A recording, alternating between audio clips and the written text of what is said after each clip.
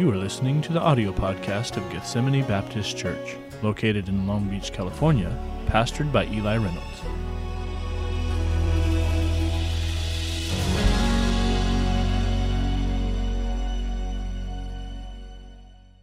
This morning to the book of Luke, chapter 7. And thinking about that third verse, my sin, the bliss of that glorious thought. Jesus taking our sins away. That's something to rejoice about. And man, I'm so thankful for what Jesus did for me. And we're going to be looking at a little bit of that today, of just the thankfulness that we should have of what Christ has done in our lives. And so thank you for bringing a great spirit and singing so well this morning. Luke chapter 7, in your Bibles. And we're dealing with the parables of Jesus today, and we've been dealing with that for a little while.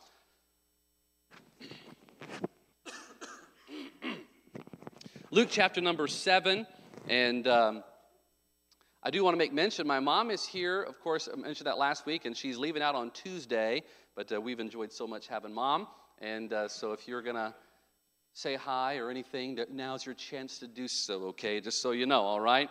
But Luke chapter number 7, I think we have someone joining our church after Sunday morning today. Is that right, Miss Lisa?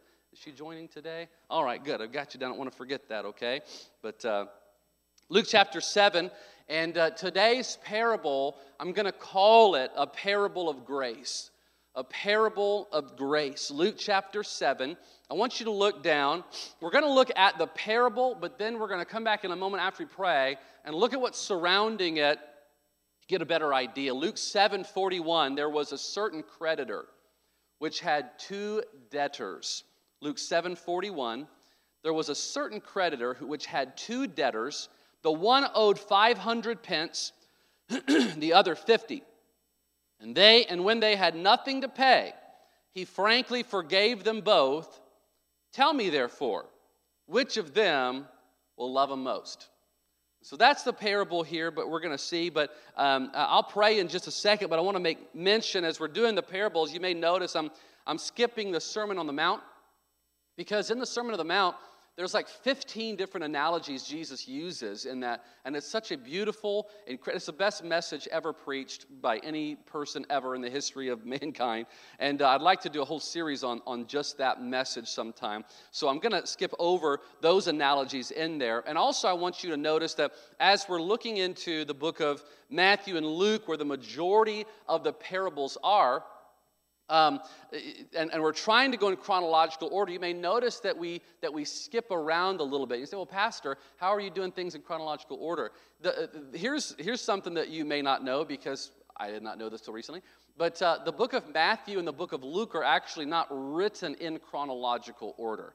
When you're reading Matthew and Luke, we read Jesus' birth at the beginning and death at the end, resurrection at the end, and we assume everything in there is chronological. But there's not, because in fact you can, if you do your own study in Matthew and Luke, you'll see that they mix up the timeline of when certain things happen within their book, and it's not, they just completely messed it up. No, they were sectioning out according to different topics, as you would. And you'll see sometimes phrases in the Bible like, it came to pass on a certain day. And so, and otherwise it'll say, and then Jesus went here. So sometimes those parables or those stories are mixed in with other groupings. So just so you're aware of that as we're jumping back and forth. Now this is an interesting parable because Jesus is giving this parable to one man.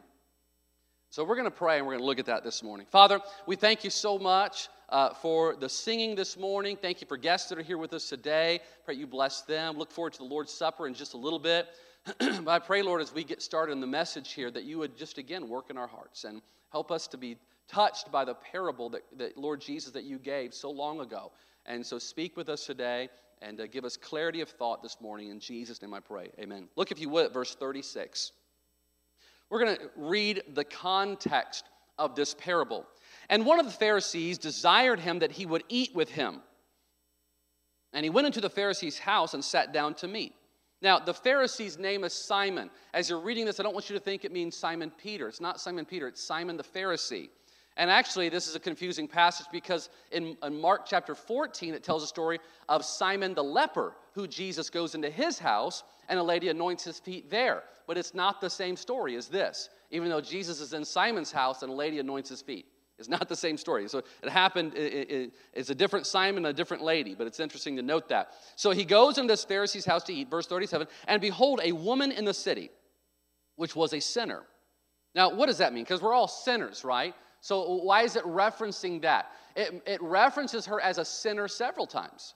So most likely, someone continuing or living in sin, most commentators believe that's referring to an unchaste lifestyle and even perhaps prostitution, but that she was known as a sinner, not following the law, against what the law teaches, in some way living in sin. And it says there, when she knew that Jesus sat at meat in the Pharisee's house, brought an alabaster box of ointment, and stood at his feet behind him, weeping, and began to wash his feet with tears, and did wipe them with the hairs of her head, and kissed his feet, and anointed them with the ointment. Now when the Pharisee which had bidden him saw it, he spake within himself, saying, This man, Jesus, if he were a prophet, would have known who and what manner of woman this is that toucheth him, for she is a sinner. Now, Jesus knew his thoughts, but it's interesting to me that this man is saying, why did he invite Jesus to his house? It wasn't to hear him teach, obviously. He obviously didn't think he was a real prophet, but he invited him anyway. And so he's there, he's an invited guest, and Jesus he's answering the thoughts of Simon. Said unto him, Simon, I have somewhat to say unto thee. I got something to tell you. And Simon, he said, Master, say on, which I think is a great response. I think that's a wonderful response. But Jesus, really, the chief problem that he's going to deal with in this parable is verse 39. He's going to deal with the attitude of Simon. That's who he's going to deal with. And so he says, I've got something to say unto you. And Simon, to his benefit, says, Master, say on.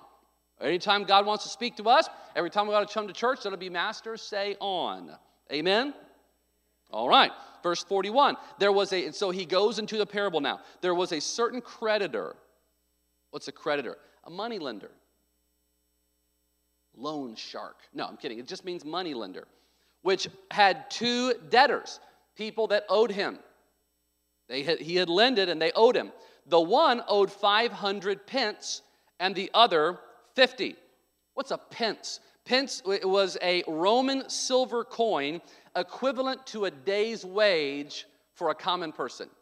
So a day's wage was a pence. So one owed 50, one owed 500. And it's called a denarius, I think, in Roman. But these were not exorbitant debts. 500. There's another parable where Jesus, it equates to like $50 million. This person owed this much, 10 talents or however many talents it was or whatever. These are not exorbitant amounts, but they're big amounts. One had 500 pence that he owed, and the other 50. And it says in verse 42, and when they had nothing to pay, so they were bankrupt, I love this phrase, he frankly forgave them both. It's a wonderful phrase. It means he remitted the debt. He canceled the debt completely. Tell me, therefore, which of them will love him most? Simon answered and said, I assume that he to whom he forgave most. And he said unto him, thou hast rightly judged. You got the answer right, Simon. Now, then look at verses 44 through 46. And he turned to the woman and said unto Simon. So now he turns and is addressing Simon, but talking about the woman. He says, Simon, seest thou this woman? Now, so far, Simon doesn't know that Jesus knows his thoughts. He says, I entered into thine house, and thou gavest me no water for my feet. But she has washed my feet with her tears, and wiped them with the hairs of her head. Thou gavest me no kiss, but this woman, since the time I came in, hath not ceased to kiss my feet. My head with oil thou didst not anoint, but this woman hath anointed my feet with ointment. So what's going on here? What's he saying here? Jesus was an invited guest into a Jewish person's home. There were customs. I don't know what's customary nowadays when you invite people into your home. Some of you, when you invite people in, it's take your shoes off at the door. Don't take your filthy feet through our house. Take your shoes off there. There are different customs that maybe different nationalities have. And so in Jewish custom, there was customs. You provided water for the person to wash their feet. You offered a kiss of salutation or greeting, kiss on the cheek or whatever. And then oftentimes oil for anointing, olive oil, something like that. Simon didn't do any of that. He invited Jesus in, but he was severely lacking in courtesy. But so Simon doesn't do this, but he invited Jesus, and here comes this unnamed, uninvited woman, and what does she do? Simon offers no water for Jesus' feet, so here's a woman crying tears and washing his feet with her hair. Simon offers no a kiss of greeting to Jesus, and here's the woman kissing not the face, but the feet of Jesus. Simon offers no olive oil to anoint the head, but she takes an exorbitant price. She takes an expensive perfumed oil and uses it on the feet of Jesus. So she is doing the courtesy that Simon should have done. Verse 47, wherefore I say unto thee, her sins, which are many, are forgiven. For she loved much. But to whom little is forgiven, the same loveth little. Now, here's the thing. Jesus is not saying because of her works she's saved. He's pointing to her works as evidence of her faith. He's saying, and you can see that in the next verse, or in verse 50, and he said, when thy faith hath saved thee, hath saved thee. He's talking to a Pharisee, and he's saying, Simon, you can tell that she has faith because look at her works. You can tell she loves me. Look at her works. Simon would understand that. But then he addresses the woman twice, gives her a double assurance. He says in verse 48, and he said to her, thy sins are forgiven. And they that sat at meat with him began to say within themselves, who is this that forgiveth sins also? And he said to the woman, thy faith hath saved thee. Go in peace. So I want to look at just briefly here 3 things today. First of all, I want us to see the people of the parable. The people of the parable. There is a triad of triads in here. There are 3 threes in this parable. We won't go into all of them all, but there are 3 questions that are asked. Jesus asked 2 of them, and then they ask at the very end, who is this that forgiveth thy sins also? There are 3 people in the story, Jesus, Simon, and the woman. There are 3 people in the parable, the creditor and the 2 debtors. So we see 3, 3, 3. So who are the people of this parable? First of all, there's Simon. Who's Simon? Simon is a self-righteous Pharisee. What does self-righteous mean? It means he thinks that what he has done is good enough. What he has done is important. Who he is important because he keeps the law. And so what he thinks that he has it all together and that he's good in his own eyes and he can earn his way to heaven by just living according to the law. Now here's the thing. He would probably admit that he was a sinner, but he would also think that he was 10 times better than the woman that was in the room with him. Because he looks at her with such disdain, he probably thinks that she's 10 times worse than him. Which is interesting when you note that Jesus uses 50 and 500, 10 times the amount. And so Simon probably looked at her as, I'm 10 times better than she is. He would admit that he's a sinner, but he would not admit that he was a sinner like she was. So, and by the way, there's no evidence that Simon ever repented. There's no evidence that he ever did. But that's the danger of self-righteousness, that we think we're good enough. We have a whole world that thinks that they're good enough. And that if I just, tip my hat to God on Sunday, and if I just do a certain thing, then I get to go to heaven because, after all, I am a good person. There is none that doeth good. Not one. But that's the self-righteousness of Simon. There's also not just Simon, there's the woman who was a sinner. She's unnamed. We don't know who she is. Later on in the passage in Mark chapter 14, Mary of Bethany comes and anoints Jesus' feet. This is not Mary Magdalene, as a lot of people seem to say and think for some reason. She's an unknown person. All we know about her is that she was a sinner saved by grace. All we know about her is that she was very thankful about it too. That's all we know.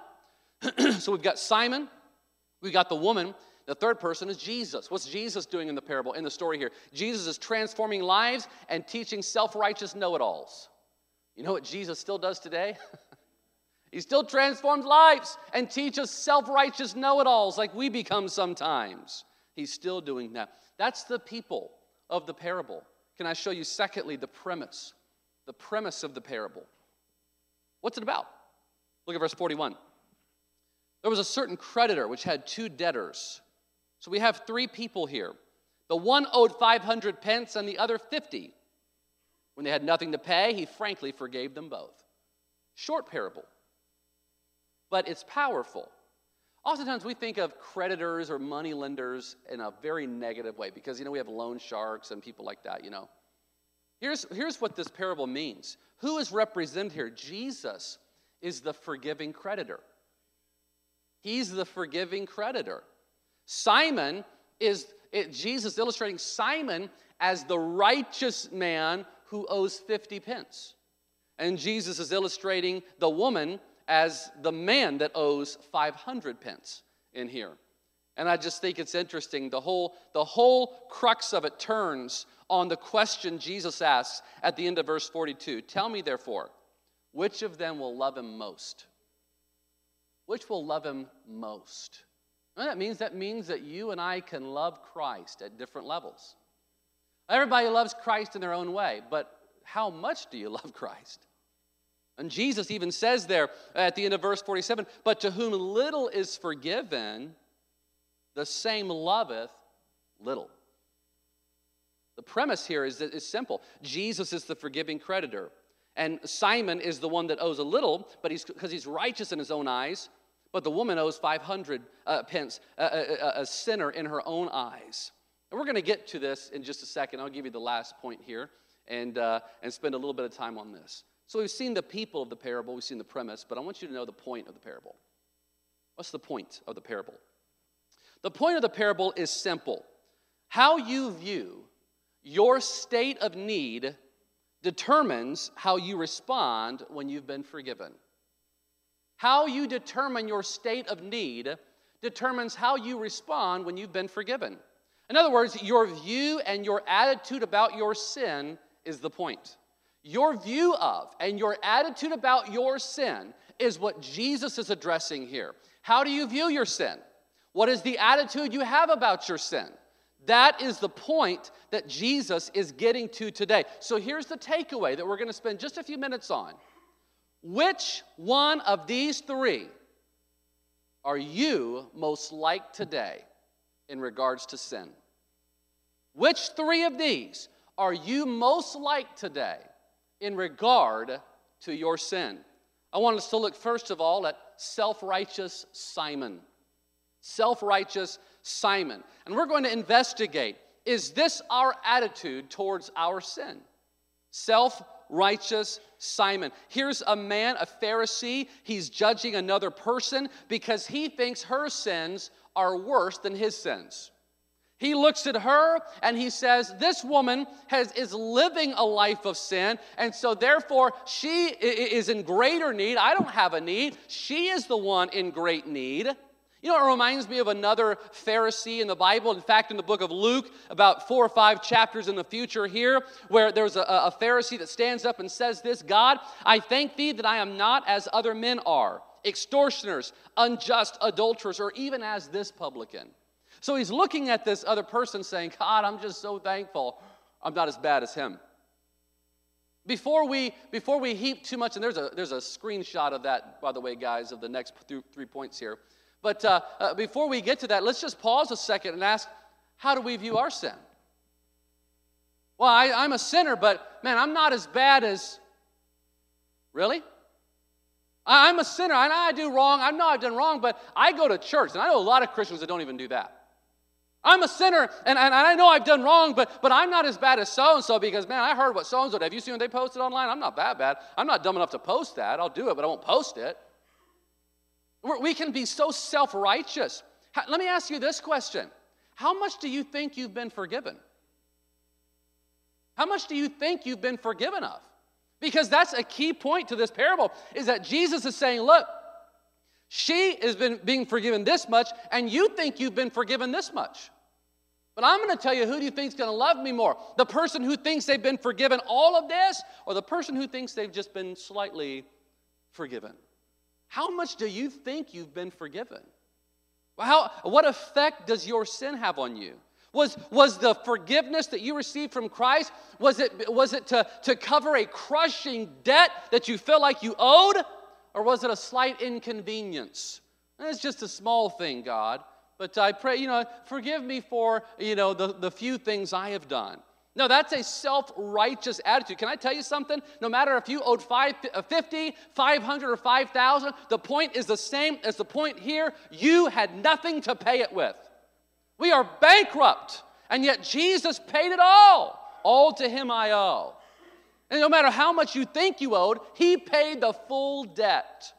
And we had nothing to pay it with. We were in the same condition. Simon was in the same condition as that lady, but I guarantee you that lady's in heaven, and we don't know about Simon. Why? Because he did not view his sin as bad as the other lady did. Wow. No one admits sin anymore.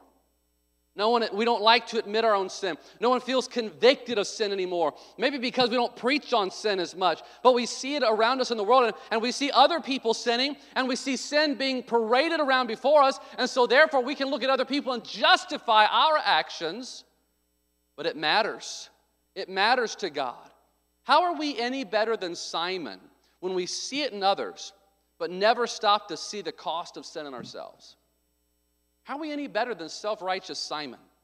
Here's the thing about self-righteousness. Self-righteousness leads to harshness in our treatment of other people. When you are self-righteous, you deal harshly with people because you think you're better than them. You don't deal with them with tenderness. I think of Brother Cole and the mission, and I just keep going back to that same thing that was said of him, that he errs on the side of mercy. You know why? He was forgiven a lot, and he knew it. Look, you don't have to have the sordid past that other people do to realize that the debt that you owed to God was more than you could ever pay. And he paid it all. I remember years ago when we were first married, and I told you this story before, but we were living paycheck to paycheck, penny to penny. You've been there probably. And we stopped at a gas station. We lived a long ways away, so we spent a lot of gas going back and forth when we first moved here. And we stopped at the gas station on Cherry, right before the freeway. I think it's a Chevron. And I pulled up in there, and I literally was going to put like $10 of gas in, something like that, just to get us home. And when we pulled up, I wasn't in a great mood. It was after an activity or something. It was late at night. Late at night in Long Beach, you're already like, like keeping an eye out, you know what I mean? And so I was up there, and I saw a guy coming over. And I had never been inundated with as many people asking for money as when we moved to Long Beach. This is 16 years ago probably. And so I wasn't quite used to that. And especially when you don't feel like you've got a lot of money anyway. And so this person came up, and they had a gas can in their hand. Now, a lot of people, will be like, can you just give me some money? They're going to go in and buy something they shouldn't buy or whatever. But this guy came up and said, hey, excuse me, I don't mean to bother you. And I'm already like, what's up, man? What are you doing? And he's like, can I just have would you mind just putting a little gas in my can? I'm just trying to get enough to get back home, blah, blah, blah, all this kind of stuff. And I want to tell you, I would love to just tell you that I was just like, let me pray with you, brother. God, here's all the money in my pocket. I was not like that. I don't mean to make excuses, but here are several. It was a long day. I didn't have money. I didn't want to be nice to this guy. And so I wasn't outwardly like, well, how dare you, or anything, but I was just like, oh, come on. Visibly, just like, all right, just give it to me. I'm just going to put a couple bucks in. He's like, man, that's more than I could ask. Thank you so much. And I took this little gas can, shove it in there. I'm watching, the numbers click by. Click, click, click, click, click, click, click. All right, that's it. Like $5 worth or something. And I was like, there you go. And I was thinking, oh, I'm sure God's in heaven. Wow. Look at that giving spirit. And I got back in the car, and my wife was just kind of like, and I was like, I drove home, and I was not happy about it, but I was like, that was not right. I responded wrong. Why? I don't know. I don't know how I felt about the person. I know how I felt about me. I felt like, hey, I'm working hard here. I'm trying to earn. Why don't you? Where's your job? And it was the wrong spirit. It was the wrong spirit. Thankfully, I've learned since then. I feel that way. I just don't say anything. No, I'm just kidding. I don't. But it's different now, for sure. And I try to be I try to look to the needs of people, and I've tried to learn from that, but I tell you, that harshness can come out instead of tenderness. Well, and oftentimes we can think, well, why don't you do this, and why don't you get your act together? Why don't you? No, that's because we're being a bit self-righteous. I've got my act together, you get yours. Hey, but we don't know what that person's been through. Who are we like today when dealing with sin? Our sin's not as bad as their sin, because I'm self-righteous Simon. Or, secondly, are we like the forgiven sinner? The forgiven sinner. Here's a woman so thankful, so amazed by the grace of Jesus that she's crying, taking her hair, washing the feet of Jesus, kissing his feet, and anointing him with the most expensive perfume probably she had. And that's a grateful, thankful person. One commentator said, the woman was not forgiven because she loved. She loved because she was forgiven. And oftentimes, I think we don't love God enough because we don't realize how much we've been forgiven. We don't think about how much really Jesus did for us on the cross of Calvary.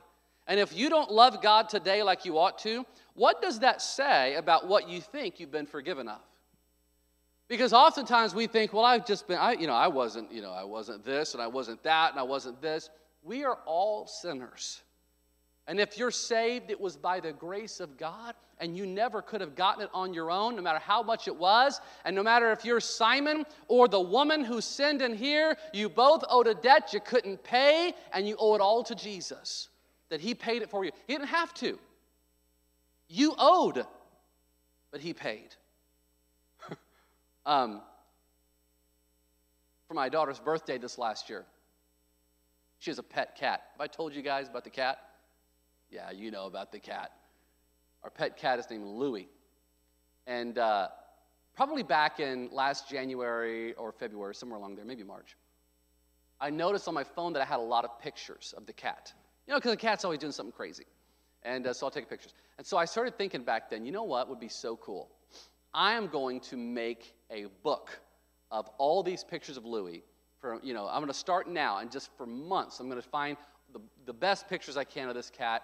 And for Zoe's birthday, I'm going to put it into, her birthday's in October. I almost said November. It's October. And I said, I'm going to put it in a book for her, and it is going to blow her mind. So for months on my phone, if you had looked at pictures, you know what you would have seen? Cat pictures. Do you think I like cat pictures? Who said yes? Brother Robin, get out. Okay, I kind of do, to be honest with you, but only our cat, all right? You send me a cat picture, I'm gonna throw it away, but delete it quickly, okay? But I did for months. I took pictures of this cat, and he's a big old cat, and he's got tons of hair, and he'd stretch out. He'd find anything he could get into. The smallest little cubby hole. He'd crawl in there and just poke his head out. And I've got pictures of him in suitcases. I've got pictures of him in all these random locations. And man, a couple weeks, about 2 weeks before her birthday, I sorted them into a file. I had 90-something pictures of this cat. 90-something pictures of this cat. I know. Dad of the Year goes to Eli Reynolds. Where's my trophy? So anyway, I organized them into a folder. I organized them on the website. I put them into the little pictures. I customized the graphics on it, that says Louie's name and different things. They have these things at Walmart and other places, Costco and all that. And so I customize. I get it printed. I go and I pick it up. Y'all, I was so proud of myself. I was like, man, she's probably going to cry. Like, I'm going to have a box of Kleenex ready because this girl is going to break down. Can I just tell you, the response that I got to that was not what I was looking for. I had spent 6 or 7 months on this project. Zoe's looking at it for the first time on her birthday. And she's looking at it and she's like, oh, a picture book of Louie. And I'm like, it's a picture book of Louie. I spent 8 months on this, darling. 8 months. of my life photographing your cat. I was a little bit devastated. I'll be honest. I was a little bit devastated. She was thankful. But you know how it is? Sometimes you do something for someone and you just want like them pulling out their hair. I can't believe this. You know, you want that like full response of just like crying and you're the best dad. I don't know what I was anticipating. But what I got did not match what I was anticipating. Because she did not value that thing like I did. Because I was like, I worked for this. You know, I spent a lot of time on this. And now, she did love it. She has shown it to everybody. And I have seen, but even my son Titus was just making fun of me like, you know, she's going to put it on the bottom of her stack, you know. And he just kept digging at me. And I'm just like, stop it. You know, I'm sensitive about this now. And so we were just laughing, having a good time. But she has loved it. She has shown everyone. But at first, it was like, oh, this is so cool, Dad. And she was thankful. Like she was, but I was expecting more because I knew what that book meant. You know, I think to myself, oftentimes we hear about Calvary, we hear about the cross, we're going to do the Lord's Supper, but do we actually know what Calvary cost? Do we know the value of what Jesus did on the cross of Calvary? You know what it was worth? Do you know what Jesus went through for you? Do you know what our sin cost him? He knows the value, and he offers it freely. And then he sees his people, thank you. Wonderful. That's great. All right, well, now what else would I do in? And we have this flippant attitude. We can have this Simon, the self-righteous attitude. Well, you're forgiven me, but it wasn't very much. Wow. Who are you most like today in dealing with sin in your life? Are you self-righteous Simon? Are you the forgiven sinner? Or last, are you the forgiving Savior? Are you like Jesus in regards to this area of sin when it comes to being the forgiving Savior? Now, Jesus is the hero of every story. He is. We could all be more like him. But the thought that I'm trying to get across is this. Are you as forgiving of debts as Jesus is? Are you as forgiving of quote-unquote debts as Jesus is? Maybe somebody crossed you and they owe you in your mind. Why don't you freely forgive? Jesus did. Well, they didn't ask for forgiveness. Jesus forgave when people didn't ask for forgiveness. Father, forgive them, they know not what they do. Oftentimes I wonder if people even know they've hurt us. They may not even know. And here we are holding on to these grudges. So I wonder when it comes to sin, the relationship with sin, are you self-righteous Simon? My sin's not that bad, but theirs is. Are you the forgiven sinner? I can't believe your mercy, God, that you would ever stoop to save a sinner like me. You've forgiven me more. I owe you my life. I owe you everything. I will live for you. I'll do whatever you want, God, because I owe you everything because you changed my life. And are you like Jesus who says, you know what? You've sinned. You sinned against me. But I'm going to forgive you anyway, even if you don't ask. I'm going to freely forgive. That's the three people today. Notice that one person wanted forgiveness, the other didn't think they needed it. Some people may apologize to you for what they've done, and others may not. But forgiveness is still the thing you ought to do. C.S. Lewis said, to be a Christian means to forgive the inexcusable because God has forgiven the inexcusable in you. And I wonder today, when we're thinking of this, are we Simon, the sinner, or like the Savior? Are you in need of forgiveness? Do you see your sin as God sees it? Are you rejoicing in the fact that that Christ would ever die for your sin and pay for your sin? Are you loving God like you ought to? And if you don't love much, it may be because you don't think you've been forgiven of much. And so the parable today is simple. What's your attitude towards sin? In your life, in the life of other people? I hope we're learning something today.